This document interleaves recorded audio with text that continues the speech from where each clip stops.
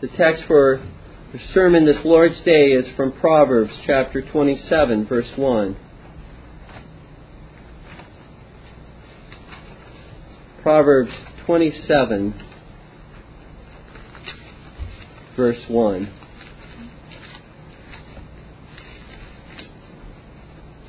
Wherein we find these words: Boast not thyself of tomorrow, for thou knowest not what a day may bring forth.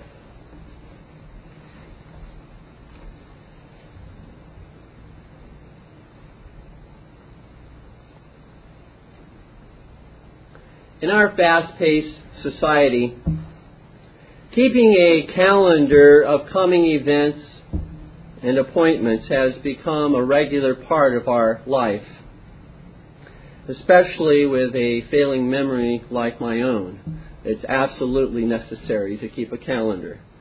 We schedule appointments for almost everything. To see the doctor, we schedule appointments or meetings to see clients and business associates. We schedule a day to go shopping. We schedule an examination to be taken at school. We schedule even our vacations, sometimes 3, 4, 5, 6 months in advance so that we can get the best price on tickets. We become so oriented to filling our calendars and making future plans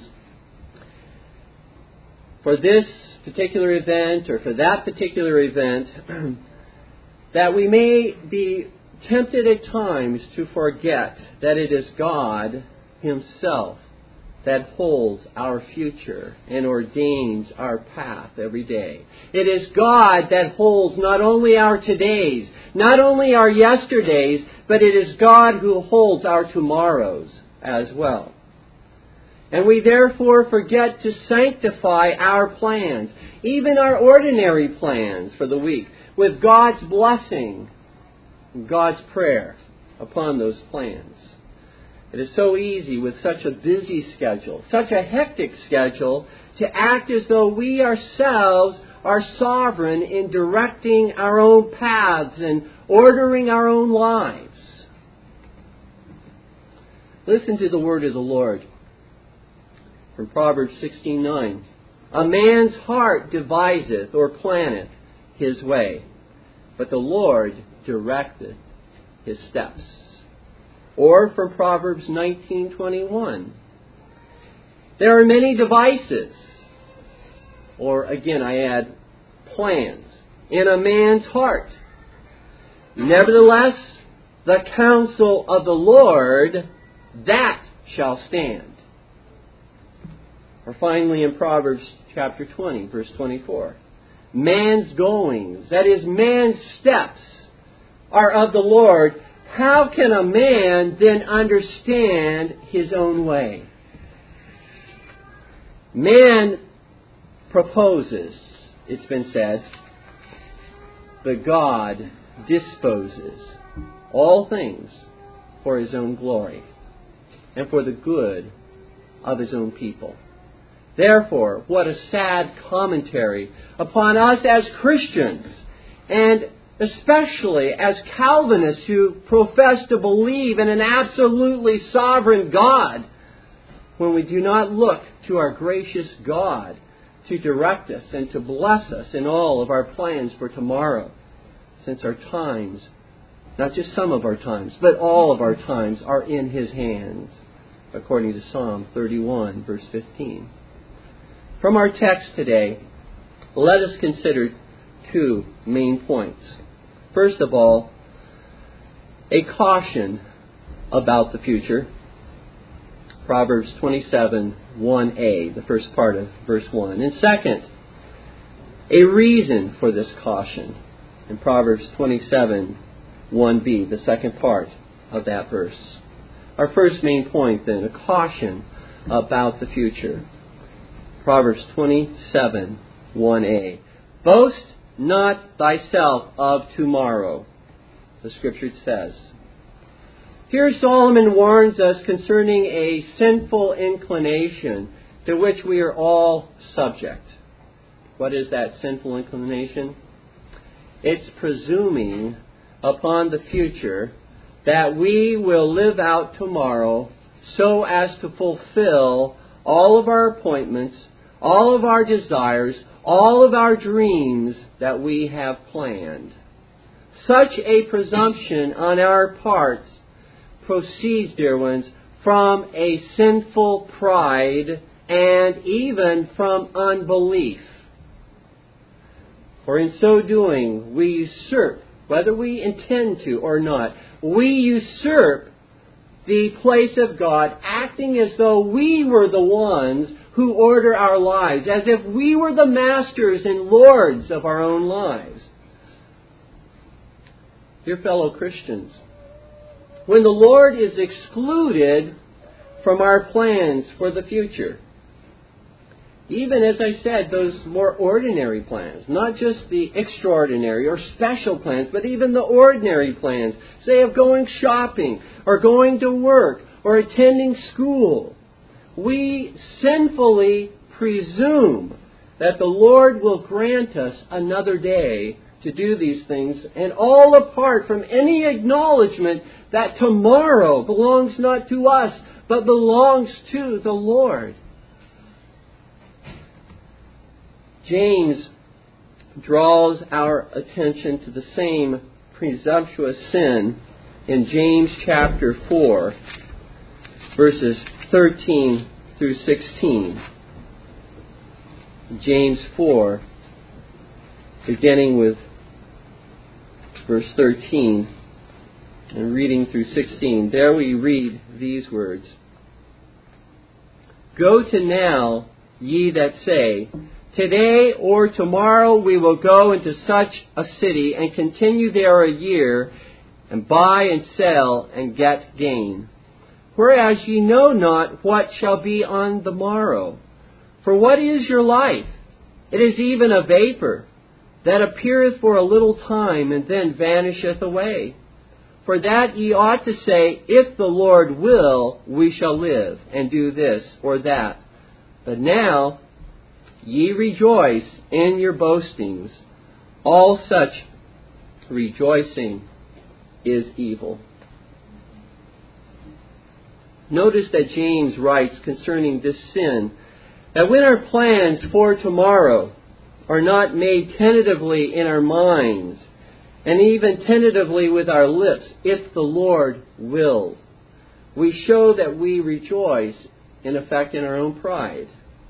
James declares that all such rejoicing in our pride about the certainty of there being a tomorrow for us is evil.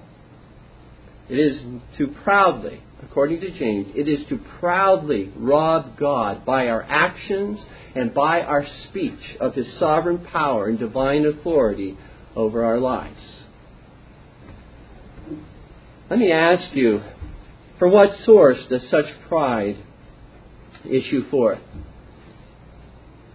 Well, ultimately, I submit to you it's from unbelief and misplaced faith. For the Lord reveals to us in His Word that it is in Him that we live and move and have our being, and not in ourselves, according to Acts 17, verse 28. For every beat of our heart, every breath that we take, every thought that comes to our mind, every movement of our hand or our feet, every minute that we live is ordained by Almighty God, according to Job chapter 14, verse 5. Now, do we believe this is true? Well, as Christians, of course, we believe this is true. However, the unbelief or the misplaced faith appears in that we think, we speak and act as though it were not true when we make plans for tomorrow apart from sanctifying those plans through prayer, seeking God's blessing according to His revealed will for those plans. For just as the food we eat is to be sanctified by God's blessing through prayer, no less are our days, our tomorrows, to be sanctified by God's blessing through prayer. For they are equally a gift from God. God reveals that He is to be included, dear ones, in all of our plans for the future. Not simply the big plans, but also the ordinary plans. Proverbs chapter 3, verses 5 and 6 perhaps summarizes it as well as any other passage in the Scripture. Proverbs 3, verses 5 and 6. Trust in the Lord with all thine heart, and lean not into thine own understanding. In all thy ways acknowledge Him, and He shall direct thy paths. Here we see that if we do not acknowledge God, if we do not acknowledge God's truth, if we do not acknowledge God's wisdom, if we do not acknowledge God's knowledge of the future, if we do not acknowledge God's holiness and righteousness in making our plans for the future, but basically treat Him as if He didn't know, He doesn't care what we do, then we cannot be directed by the Lord, as we have no basis as far as a promise if we are not placing our faith and trust in such a God. In fact, if we do not do so, the problem with us not receiving the direction that we may want in some sense is that we are not looking to God. We are not placing our faith and confidence in Him. Now, dear ones, I would have you see that God here is not, in the Proverbs chapter 27, verse 1, God is not condemning all goals and plans that we might set for the future as if it were sinful in and of itself for us to have plans or goals. That's not the point. What He condemns here, dear ones, is our not seeking His blessing in all of our plans for the future, and thus acting as though we were the masters of our own lives. In various ways, we see how God, in fact, does approve of such godly foresight on our parts in preparing for the future. For example, consider the following admonitions from Scripture in Proverbs chapter 10, verse 5.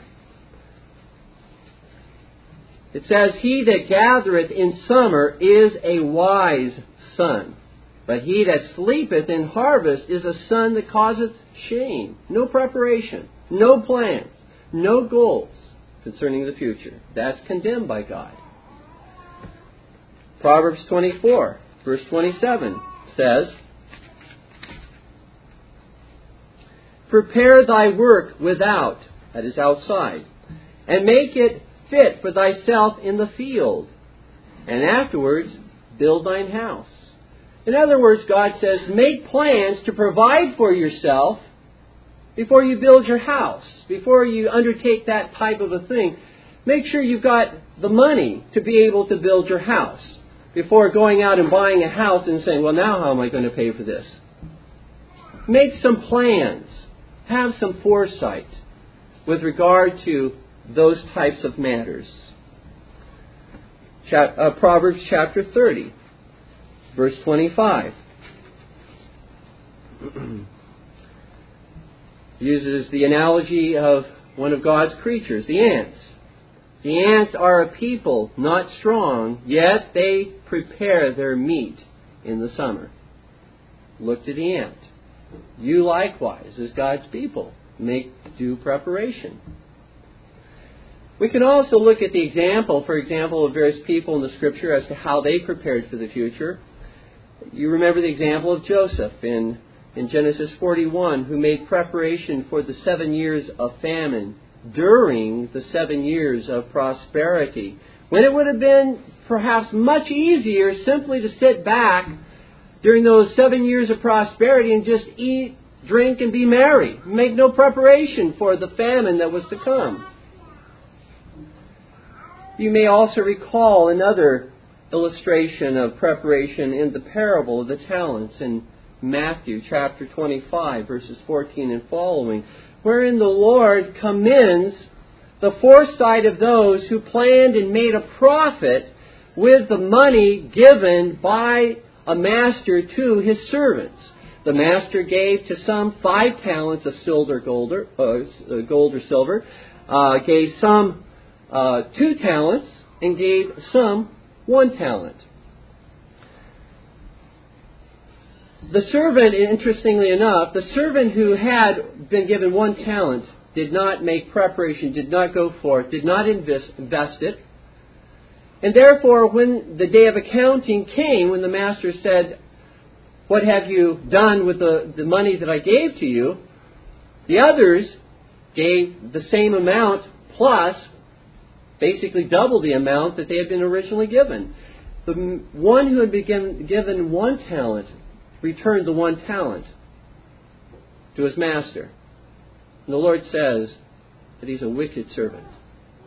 He didn't lose the 1 talent. He buried the 1 talent. He didn't use it to profit his master. Obviously, one of the lessons we ought to learn from this is that God calls us to use the talents that He has given to us. And He's given at least 1 talent, as it were, 1 gift to all of us. What are we using for the glory of Jesus Christ? Are we rather bemoaning what we don't have? Are we rather envying the gifts and abilities and talents of others? Or are we going forth and using even the 1 talent that God has given to us for His glory? Are we making plans? Are we preparing how we can use that talent? Or are we feeling sorry for ourselves, wallowing in self-pity? The Apostle Paul planned, he prepared to visit the saints in Rome after his visit to Jerusalem, according to Romans 16, verses 24 and 25. He made plans. He said, if the Lord wills, this is where and this is when I plan on coming to visit. Beloved, it is the lazy sluggard who does not make godly goals for his future, but merely awaits without preparation to see what each day will bring unto him. Can you imagine how foolish it would be to take a trip to a foreign country and to make no preparations at all for it? A place you had never been before. You didn't have any idea how to get there, but you're just going to hop on a bus or a plane or whatever. We would say that would be ridiculous. That'd be foolish. But, dear ones, do we in effect live each of our days and our tomorrows in the same manner by not making plans like a lazy sluggard? It is a godly thing to make plans and to set goals for the future. But we need to do so with God's blessing, according to His revealed will that He has given to us in the Holy Scriptures through prayer.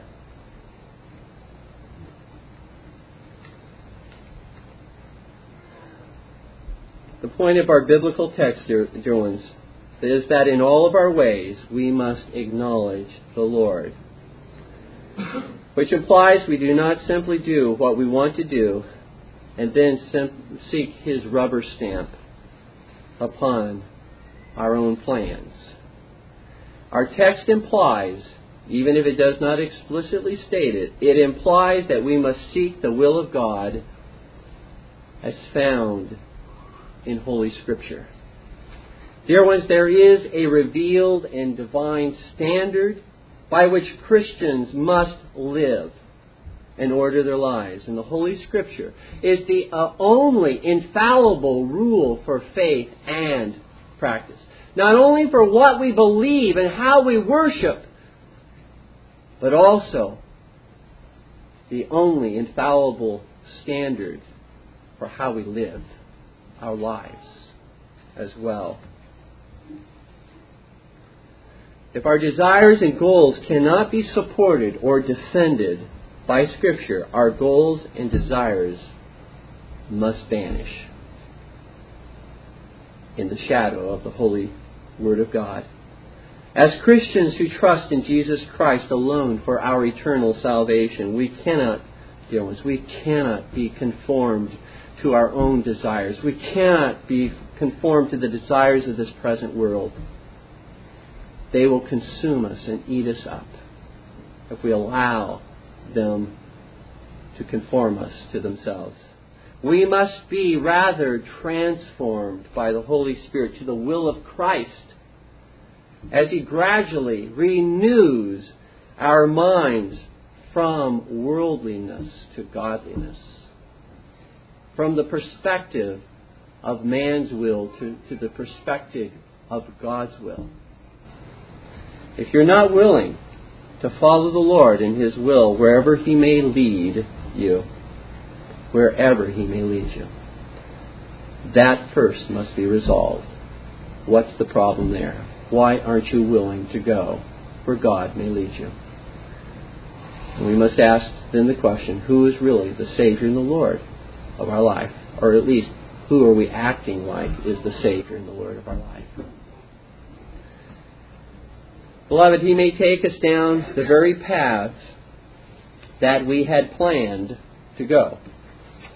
And that's always a happy time when the Lord takes us down the paths that we wanted to go anyway. Or He may scrap those plans. Being who He is, our sovereign God. And He may take us down another path which we had not planned to go. For who among us, if we were planning our lives, who among us would seriously have included in our plans all those setbacks in our health? Who among us would have included in those plans those injuries that we sustained, those surgeries, those physical afflictions? Who among us would have included in those plans the loss of our job? Who would have included the financial troubles that we have faced? Who would have included broken relationships, beloved relationships with family members or friends? Who would have included periods of time where it seems that nothing is falling into place in our lives as we had planned? Who among us would have done that?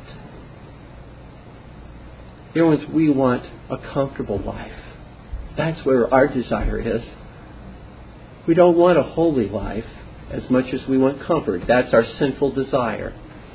But as we begin to have our minds renewed according to the will of God, we see that God is infinitely more interested in our character than He is in our comfort, in our faith and trust in Him, than making it easy for us. And that's what a loving Father does. He sees what's most important in developing us and caring for us. But dear ones, all of those very events, those setbacks that we just went through, were included in God's plan for your life and for mine. And that is why the present and the future must be committed every day to the Lord our God. For man proposes, as we said before, but God disposes. Have you become frustrated? Have you become angry? Have you become discouraged in waiting and waiting and waiting for God's answer? Have you even become bitter over hopes and dreams and plans you had made for the future which have been interrupted, delayed, or altogether canceled? Let me ask you, are you wiser than God? Is anyone going to raise their hand this morning and say, yes, I'm wiser than God? God would say to you, as He did to Job, where were you? Where were you when I created all things? Where were you when I brought the world into existence? God has no counselors. God needs no counselors, for He does all things right the first time. Even the setbacks,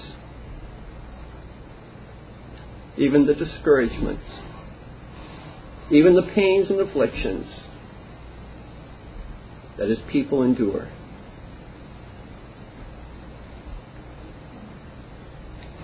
And dear ones, May God help us to realize in our anger, perhaps even our silent, buried anger, which no one else sees, we attack the very character and the faithfulness and the love and the mercy of God when we attack His plan for our lives. Where is our peace and contentment when it appears that all of our plans for the future have been radically changed due to circumstances beyond our control? Remember, dear ones, the words of Paul, who knew what it meant to have future plans changed by unforeseen events, because he was in prison when he wrote these words. He didn't plan on going to prison. He didn't say, well, next week I'm going to spend the next year and a half or 2 years in prison. But God ordained it that way. But he said from that prison cell, for to me to live is Christ. Wherever I am, whether I'm in prison or out of prison, whether I'm in good health or poor health, whether I have much or I have nothing, for me to live, my purpose, my reason for living is Jesus Christ. And then he said, because that's the case, my reason for living is Christ, to die is gain. I don't leave that which is most important to me behind, because he who is most important to me is Christ, and he is in heaven. And so, when I die, death is gain, because I go to be with my Savior.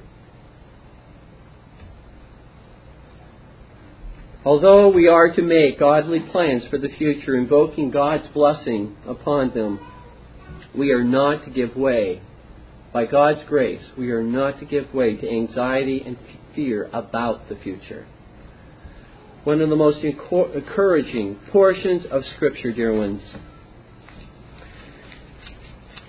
when we get filled with anxiety, is simply to go to the Sermon on the Mount, the words of the Lord Jesus Christ in Matthew chapter 6, verses 31 through 34. And meditate and reflect upon these blessed words. Therefore take no thought, saying, what shall we eat? Or what shall we drink? Or wherewithal shall we be clothed? Those are pretty important things, wouldn't you say? The Lord says, take no thought. Don't become anxious, filled with anxiety, fearful even about those things.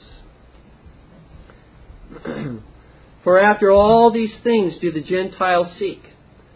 For your heavenly Father knoweth that ye have need of all these things. But seek ye first the kingdom of God and His righteousness, and all these things shall be added unto you. Take therefore no thought for the morrow shall take thought for the things of itself. Now, he's not saying don't make plans, but don't be anxious. Don't be worried about tomorrow. Sufficient unto the day is the evil thereof. Or one other passage in those times of anxiety to go to.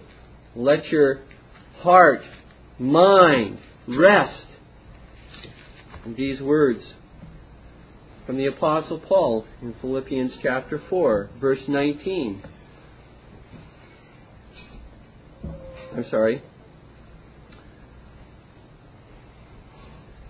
Chapter 4, verses 6 and 7. Be careful for nothing. That means, again, be anxious for nothing. But in everything by prayer and supplication with thanksgiving, let your requests be made known unto God. And the peace of God, which passeth all understanding, shall keep your hearts and minds through Christ Jesus. And then verse 19. But my God shall supply all your need according to His riches in glory by Christ Jesus. Not some, but all that you need. There was a slogan years ago. It may still be a motto or a slogan that this insurance company uses, but it went like this: you're in good hands with Allstate. Beloved, you're in good hands. Yea, you are in the best hands with Christ. You can't be in better hands than the hands of the Lord Jesus Christ. Where is your trust in the Lord when your plans don't work out? Do you give up, throw up your hands, and dive into depths of depression and discouragement? Why do you do that? Why do I do that? The Lord hasn't failed us. He can't. He would cease to be God. He would cease to be who He is if He failed us. He is leading and guiding you and me into the future, into uncharted waters, into unknown territory, just as He did Abraham, who didn't know where he was going or how he would provide for himself. But according to Hebrews 11:8, Abraham went forth in obedience to the revealed will of God, and God directed him, cared for him, kept him. Make godly plans for your life that are agreeable to God's revealed will in Scripture. Every day, work diligently by God's grace toward those goals, but rest in Him to bring it all together in His time and in His way, and for His glory and for your greatest good. Thus, let us not boast proudly about all the tomorrows we have scheduled, for all of the tomorrows belong to the Lord our God and not to us. Our second main point is this, a reason for this caution. In Proverbs 27, the second part of verse 1. Proverbs 27, 1b.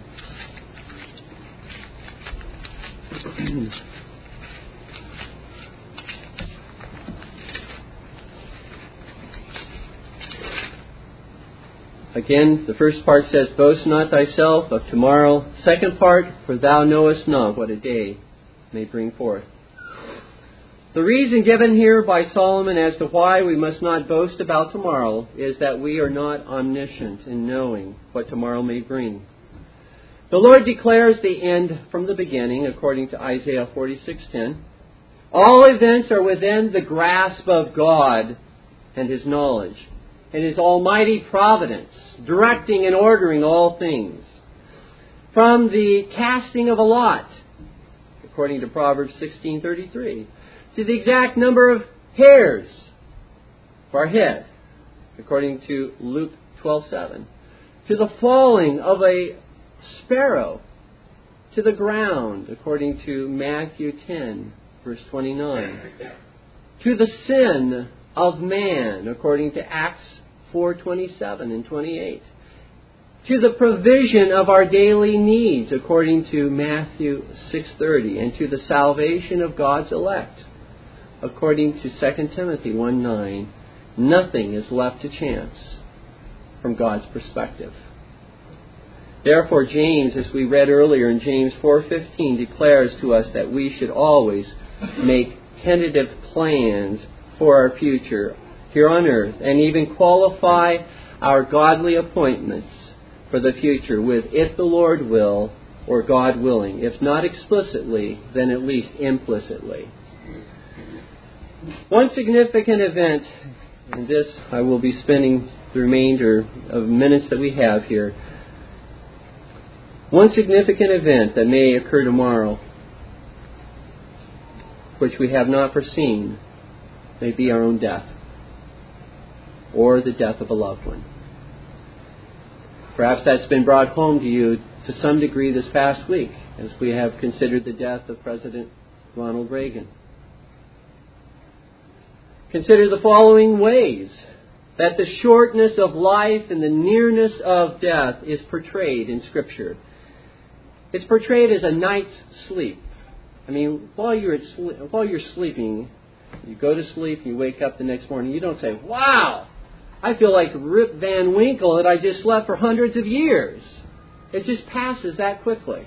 According to Psalm 90, verse 5, that's what it compares it to, a night's sleep, this life. Or it compares it as grass that grows one week and then is cut down the next week. I mow my lawn every week. It may grow, but it's going to get cut down if I have the strength to do it. But that's how long life is. According to the psalmist in Psalm 90, verse 6. We see in James 4:14 that we read earlier that it's as a vapor. It's as a mist which quickly dissipates when the sun again appears. That's how short life is. Dear ones, physical death is divinely appointed for all men, whether male or female, whether prince or pauper, president or citizen, whether married or single, whether parent or child, whether young or old, whether Christian or non-Christian. Men may be late for appointments here upon the earth. They may forget about certain appointments, as I have done. Some of you can testify to that fact, perhaps. They may even refuse to keep certain appointments which they don't want to be present for in this life. But there is one appointment which no man, no woman, and no child will be late for, will forget, or can refuse to keep, and that is death. Hebrews 9:27 says, "As it is appointed unto men once to die, but after this, the judgment." To those who have not embraced the Lord Jesus Christ as their only hope of eternal salvation, death is the end of earthly joys and the beginning of everlasting sorrow. To those who have received by faith alone Jesus Christ and His free offer of eternal life, and received the righteousness of Christ and are trusting in Christ's righteousness and not in their own righteousness, death is the end of earthly sorrows and the beginning of eternal joys. But someone may ask, why should we become so familiar with the certainty of our own death? What advantages are there? Well, let me give you very quickly a few. Because our death is certain, we should shake ourselves, dear ones, from our own hypocrisy in going through the mere motions of faith and worship that's present in all of our lives to varying degrees. We all practice hypocrisy to varying degrees in going through the motions of our faith and our love for Christ. We cannot play games with the Lord. For there is coming a time when all facades and acting in the part of a Christian will fade away, and we will either enjoy the heavenly blessings of a genuine living faith in Jesus Christ, or suffer the hellish curse of a dead faith, which trusted in one's own good works rather than in the works and the obedience of Christ. Secondly, because our death is certain, we should realize that not only do we need life through Jesus Christ ourselves, but our loved ones need life through Jesus Christ. In fact, all men will perish if they do not trust in Christ alone to save them from their sins.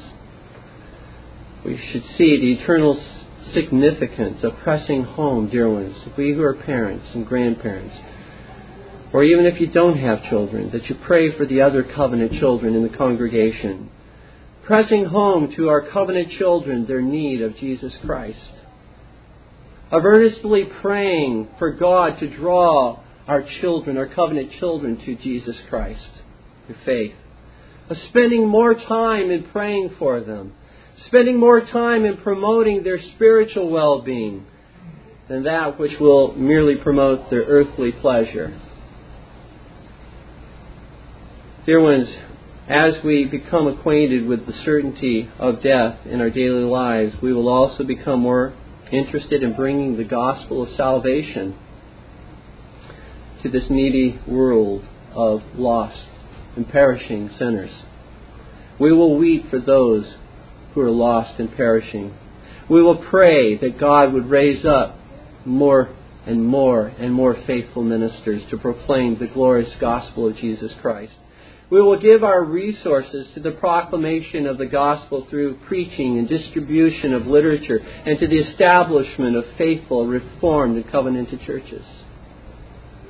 A sober consideration of our own death ought not to cause us to begin to press the panic buttons. For it is God, our Father, who has ordained the days that we should live for His glory and for our own good.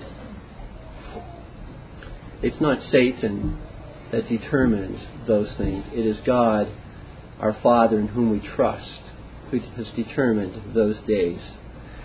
But this truth, dear ones, ought to bring the Christian, the certainty of our death ought to bring the Christian out of fantasy land. It ought to bring him back to reality. It ought to bring him out of living life for his own pleasures and seeing that there are things infinitely more important. Living for the Lord Jesus Christ.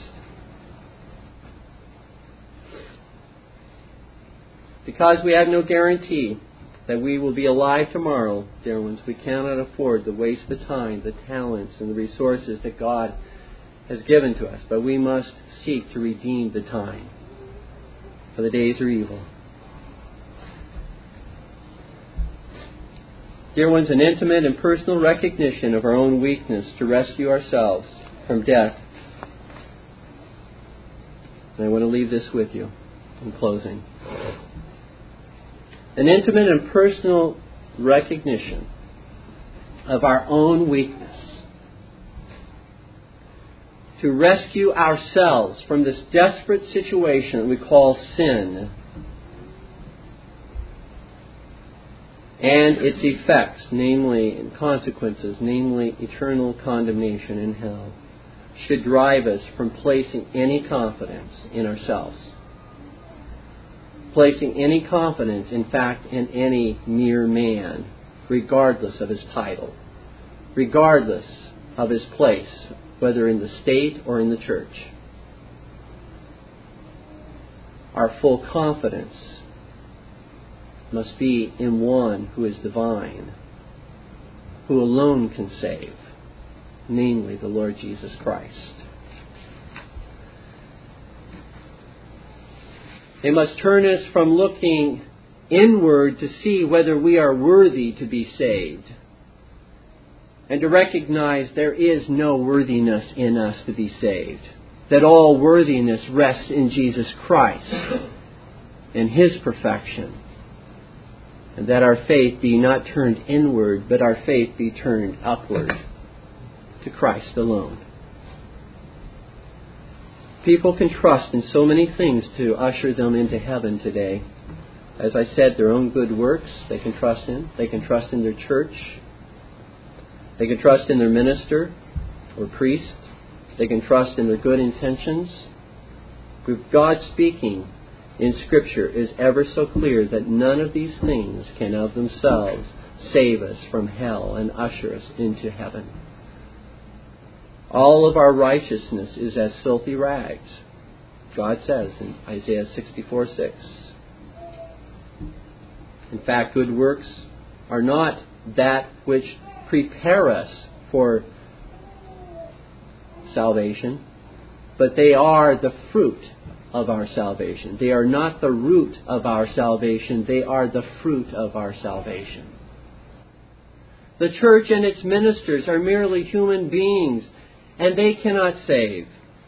In fact, even the apostles made it very clear that they, the apostles of Jesus Christ, could not save anyone.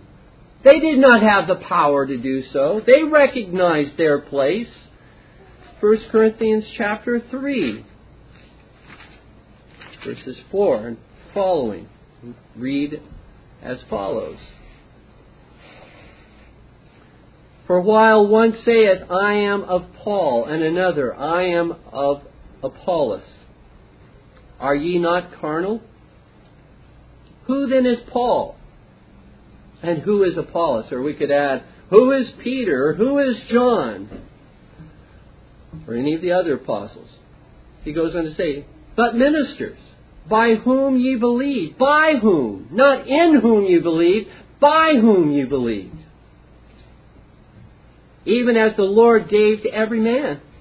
I have planted, Apollos watered, but understand this, God gave the increase. So then neither is he that planted anything. Paul's nothing. Neither is he that watereth. Apollos is nothing in regard to the matter of who saves the sinner. But God that giveth the increase. He is everything. And dear ones, good intentions never saved anyone. Good intentions never saved anyone. For Proverbs 14:12 says, there is a way which seemeth right unto a man, but the ends thereof are the way of death. As it says, and we have probably heard it many times, hell is paved with good intentions.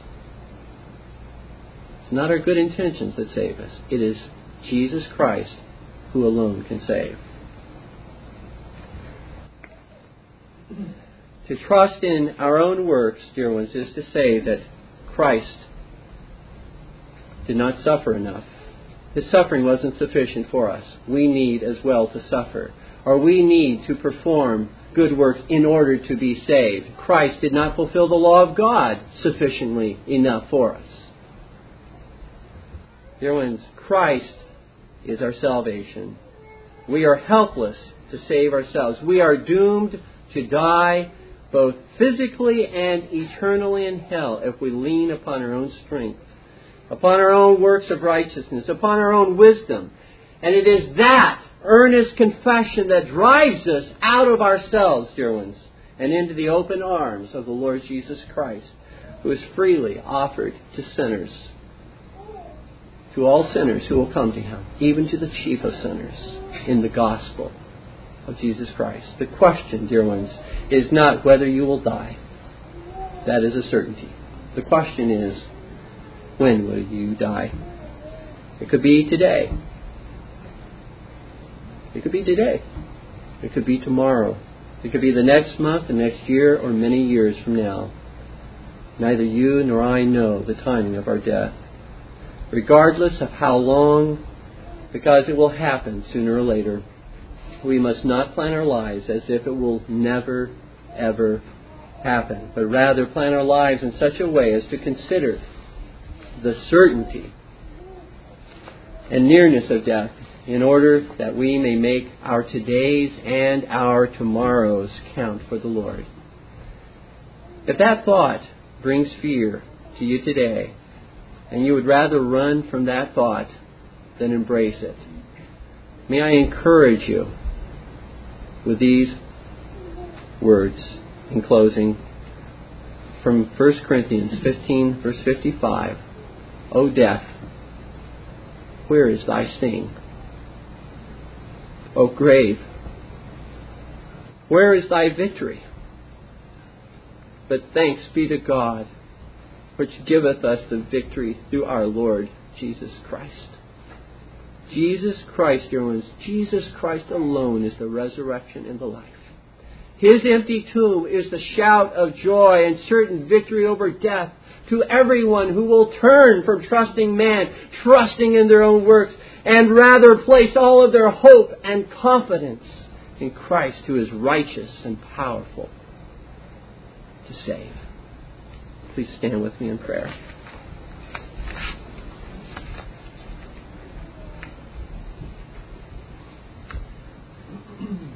Our Heavenly Father, Thou hast humbled us before Thee again to show us our mortality, our corruptibleness in this life. We are but a vapor. Though made in Thine image, Lord, we have departed far from that image. We have departed far from Thy glory. We have gone our own ways. We brought shame and disgrace to the name of God by our sins and the way we've lived. But Jesus Christ came to save sinners. He didn't come to save the righteous. He came to save those who know they're sinners, not those who believe themselves to be righteous. And so, Lord, we who are sinners cast ourselves upon Christ. We who are sinners embrace Him alone for our eternal salvation.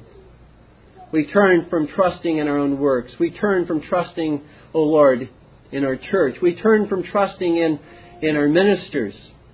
We turn from trusting in our good intentions. We turn to Christ alone and embrace Him and His perfect obedience and His perfect suffering as alone sufficient to bring us to God and to forever keep us there in that relationship with Thee. We pray, Father, that Thou would help us as a result of Thy word today to order our lives aright, to not be anxious about tomorrow.